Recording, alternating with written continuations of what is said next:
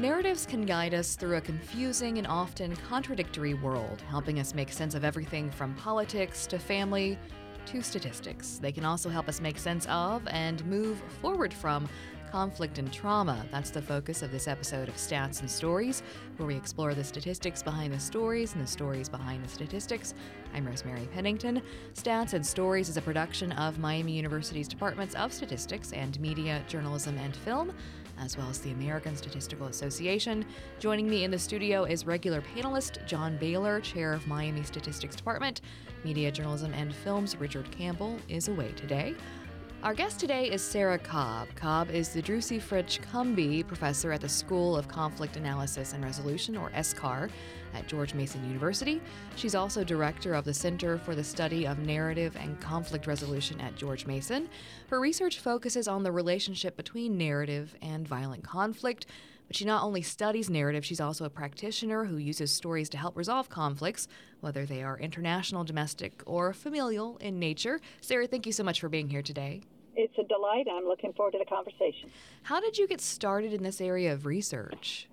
Well, hiding under my desk, of course, when I was 10 years old. Oh, wow. So as people of my age were exposed to the threat of nuclear war, it was a big imprinting, right? And Yeah. I came away from that experience thinking there must be some alternatives, and was steadily interested in the relationship between language and social processes. So I basically just followed my nose through a degree in English, but that wasn't practical enough, and then a degree in counseling, and that was too idiosyncratic. It's like Goldilocks, right? And I finally landed on a Ph.D. in communication, where I could study the dynamics of power as they roll out in the context of conversations at all these multiple levels you mentioned. So if you're going to be studying something like this, it seems that you need to have some formal definitions and of all the ingredients of what's part of conflict. So could you just sort of summarize those pieces for us? Well, I can give you a little bit of the history of the definition. Oh, perfect. And it has been from, let's say, the 50s and 60s onward, when game theory really took hold. It's understood as competing interests. Mm-hmm. And then people have to figure out what sort of moves they're going to do, and they're following their rational choices, and it's basically the rational actor model writ large, and that still undergirds our negotiations today. It still is rampant in business and in law. So it was a very colonizing definition of conflict. In the 90s, with Bosnia and other sorts of identity-based conflicts, we realized that it wasn't just about competing interests. It was about identity and how people understand themselves and whether or not they feel like they're going to be annihilated or safe, and that people are navigating, not rationally, but on the basis of deeply held emotions and cultural norms. They're navigating their relationships with others and will fight to the death for their own survival and that of their culture and their identity group. So that was an entirely different definition of conflict. Now we go into after 9/11, a lot of the identity-based, and of course the rational actor model still holds, but the work that I do is more about the empirical dynamics of discourse and language and how it's mobilized, and on the basis of how it's mobilized, people do things.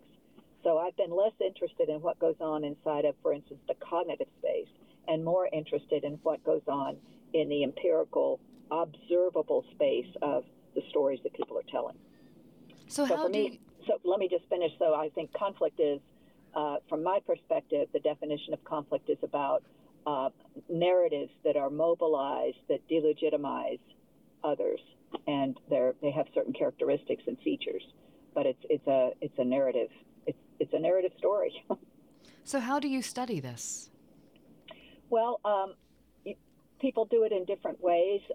There's a lot of empirical work that's done on texts, but you'd have to have the text. So, for instance, do we have the text of ISIS? Yes, we do, actually. We can look at the publications they put out. But do we have the empirical data of their conversations with other people and how they frame themselves? No, we have their published material.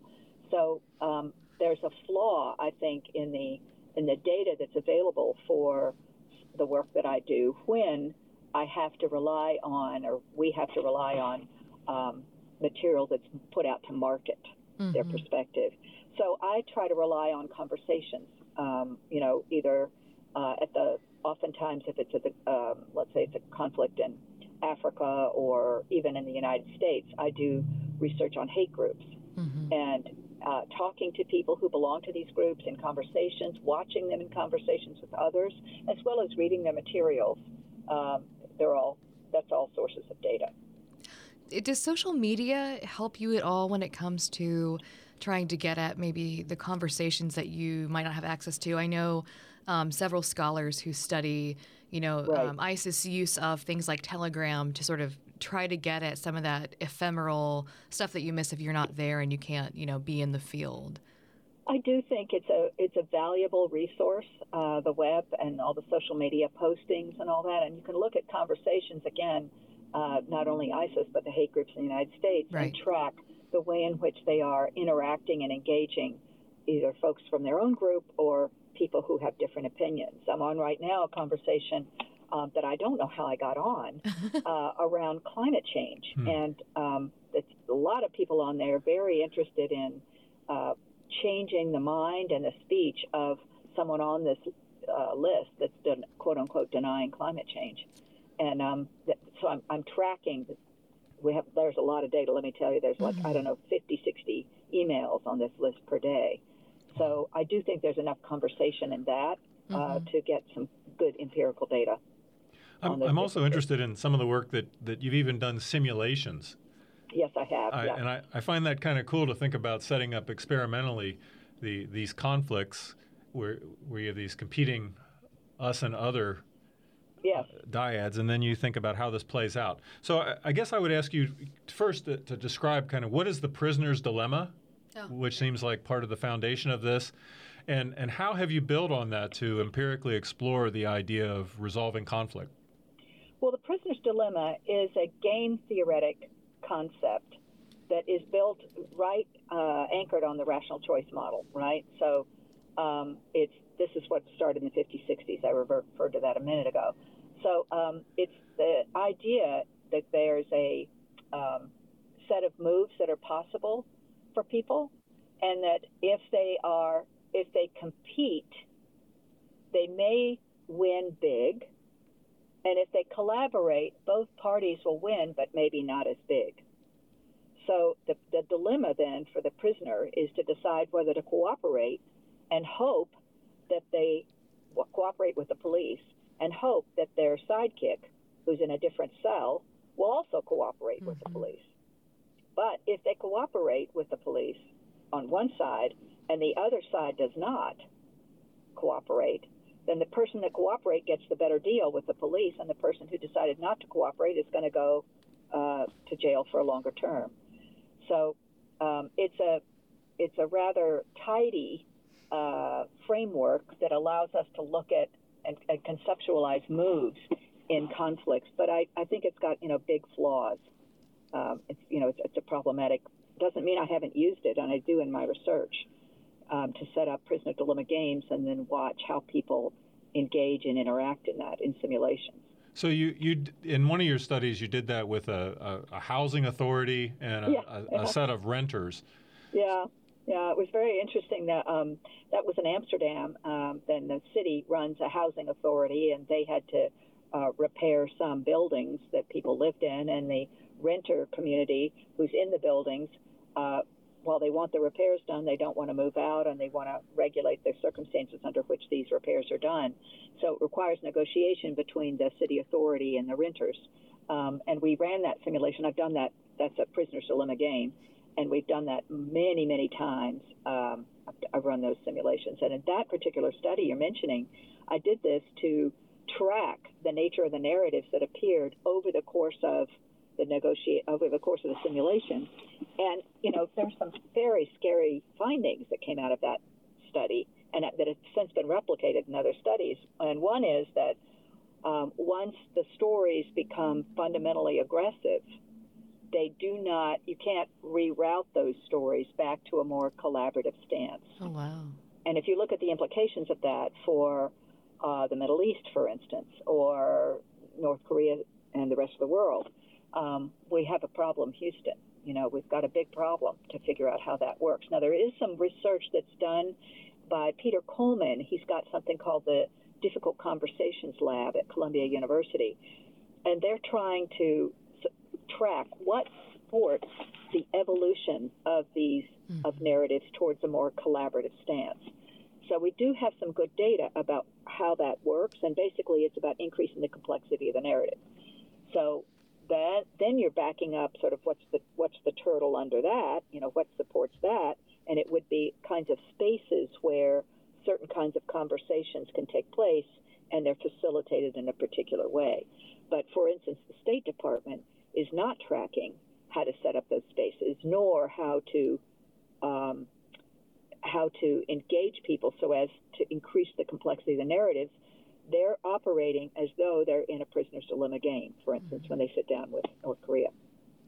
I was watching a YouTube interview with you where you were explaining when people discuss issues around dialogue, how they can often find it unproductive and say, that it's not worth doing. And it sort of seems like you're suggesting that dialogue can work when around conflict when narratives are complicated. What do you mean by complicating narratives? Well, the problem that we have, what contributes to conflict are narratives that have very, very binary moral systems. You're either this way, which is good, or you're that way, which is bad. And indeed, most of us live in relatively gray lives, morally, where we realize we can embrace freedom, which is a wonderful value, but we also like privacy, but we also like the obligation we have as responsible citizens to our neighbors, and we like to be connected to them. So there's a lot of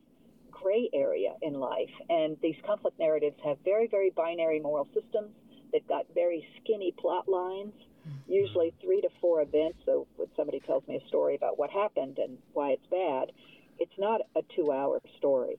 It's literally 2 minutes because they've told it over and over and over and over again, and it's become a simulacra or a caricature of itself. It's very short, so they have very simple plot lines. And then the characters in the story are either good guys or bad guys. They are either victims or victimizers. And that the absence of gray in the way in which people present themselves, usually they present themselves as perfect, and the other is terrible. Nobody's perfect, and to the extent that people can own some of their contributions to the conflict, and to the extent that they can allow the other to be less than terrible, more than terrible, right? It can be something not just terrible, but in fact human. We can alter the descriptions of the characters, and that actually increases the complexity of the narrative. So narrative complexity is about changing the characters so they're more complex, increasing the plot so it's more complex, and changing the value system so it's not binary. You're listening to Stats and Stories, and today we're talking with George Mason University's Sara Cobb about narrative conflict and trauma. Sara, just recently, Viet Thanh Nguyen was on campus talking about sort of the ethics around memory and war and conflict, and raised this point in his talk about how our understandings of trauma and conflict are often impacted by sort of where we are in the generational cycle. So he was talking about how, his family were refugees from the Vietnamese War. For his for his parents, Vietnam was one thing that was traumatic, but for him it was a different kind of experience of trauma. And so in your work, do you explore sort of these different ways we experience trauma and conflict? Yes, absolutely. In fact, I'm working on I have a research now on trauma I'm doing with 2 of my graduate students. One of them has been working in Bosnia on women that lived through the Bosnian War, and how they put their life back together, and the struggles they had to do that. The other woman has been working with refugees in Myanmar, and she's been studying the experiences of the women and largely IDPs, right? People have had to leave their homes. And so what we're trying to do is look at not just intergenerational differences, which I agree is so important because the nature of the trauma is going to be related to the experience that people have. But I have a broader agenda, and that is to I guess, de-psychologize trauma. Again, my interest is to try to take it out of the heads of individuals and to try to look at the way in which it lives as a social narrative phenomena. And if you go back to the speaker you mentioned, who was talking about intergenerational trauma, that is because the stories that he lived with as a child are different than the stories that his parents lived with. Right. And that's the point he raises in his talk, too. Yeah. Right. So for me, it's the empirical presence of the narrative landscape that people are in and how they navigate that landscape that constitutes whether or not they've got access to agency.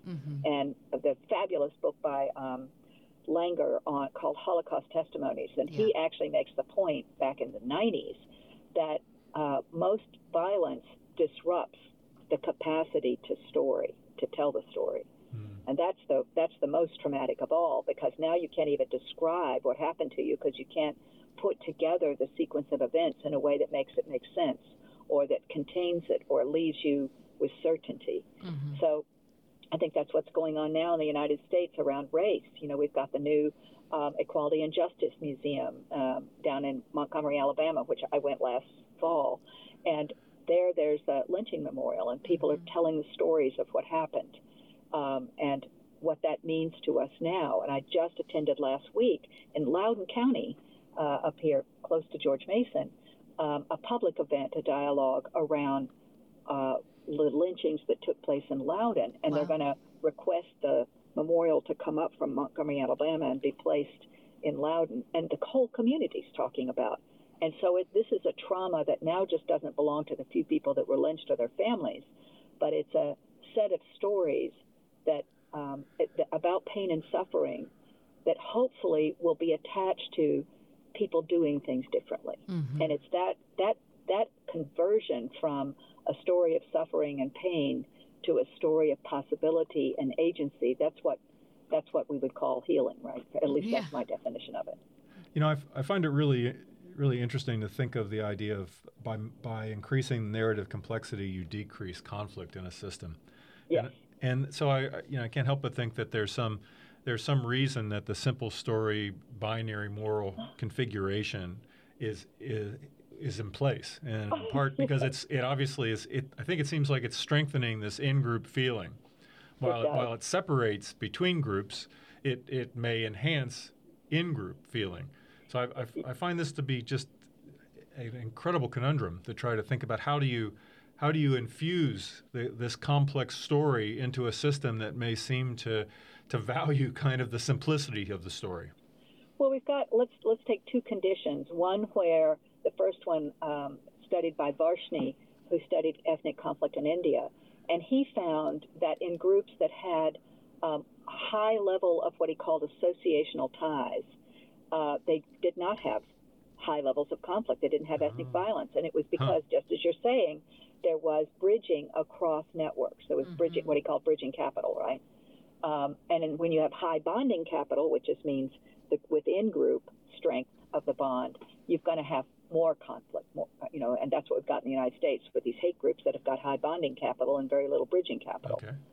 So I think then the second condition I'd like to name would be the second problem we have is not just that those things exist, but how do we strategize for their evolution?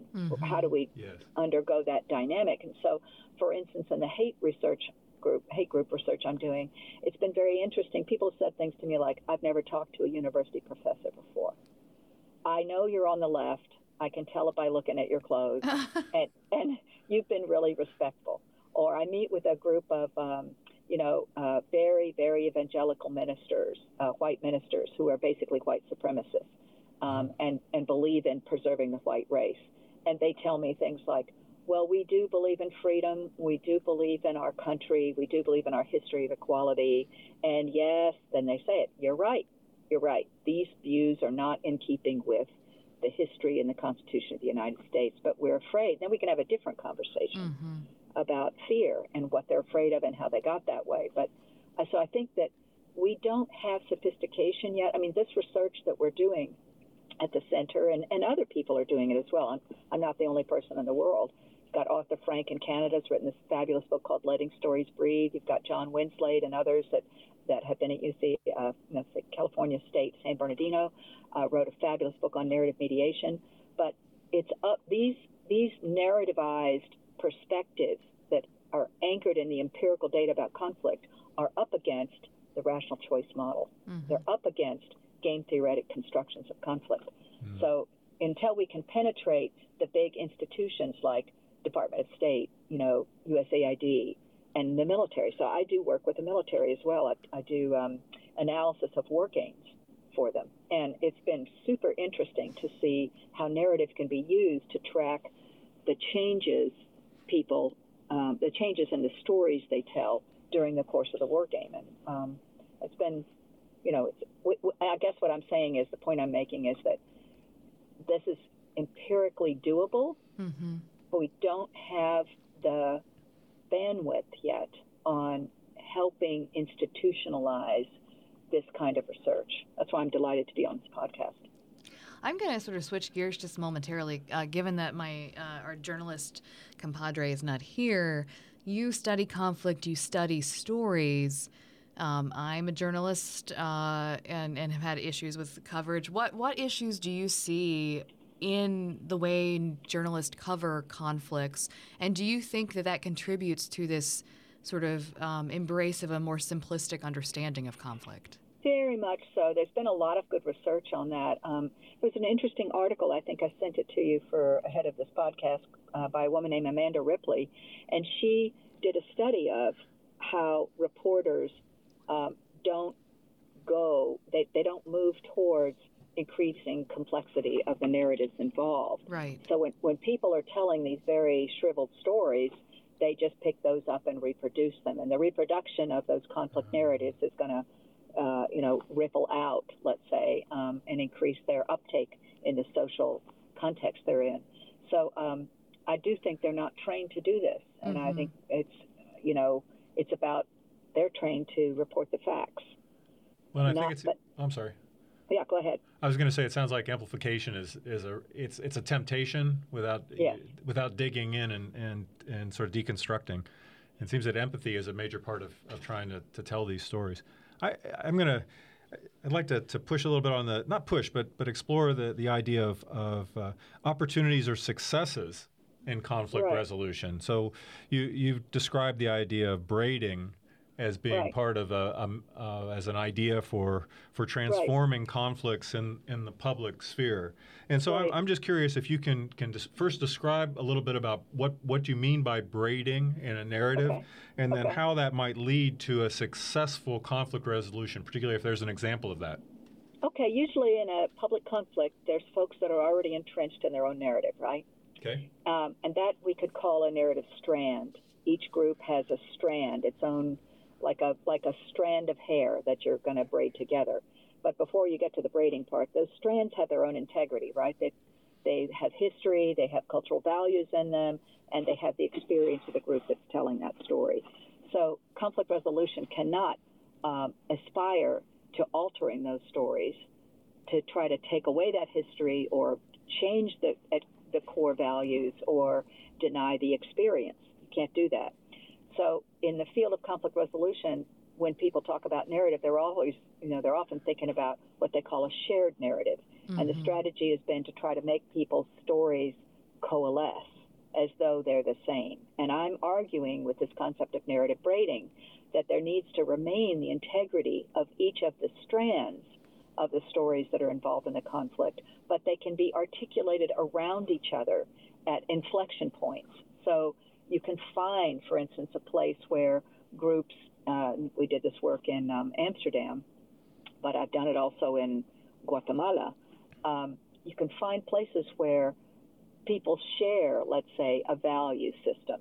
It's not completely overlapping, but it has some elements in common.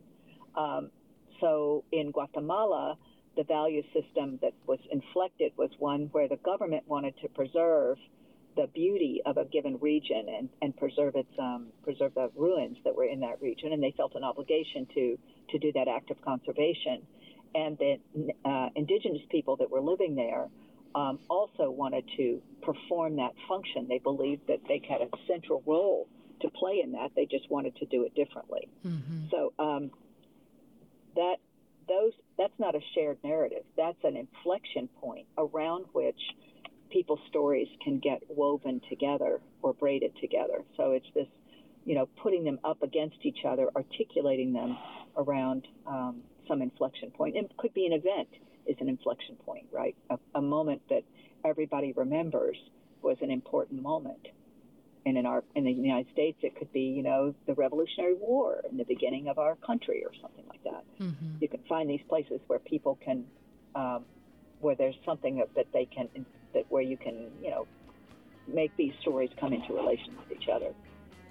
Well, Sara, that's all the time we have for this episode of Stats and Stories. Thank you so much for being here today. Well, it was just a deep pleasure and very interesting, and I certainly appreciate the invitation. Thank you. Stats and Stories is a partnership between Miami University's Departments of Statistics and Media, Journalism, and Film and the American Statistical Association. You can follow us on Twitter, Apple Podcast, or other places you can find podcasts. If you'd like to share your thoughts on the program, send your email to statsandstories@miamioh.edu or check us out at statsandstories.net. And be sure to listen for future editions of Stats and Stories, where we discuss the statistics behind the stories and the stories behind the statistics.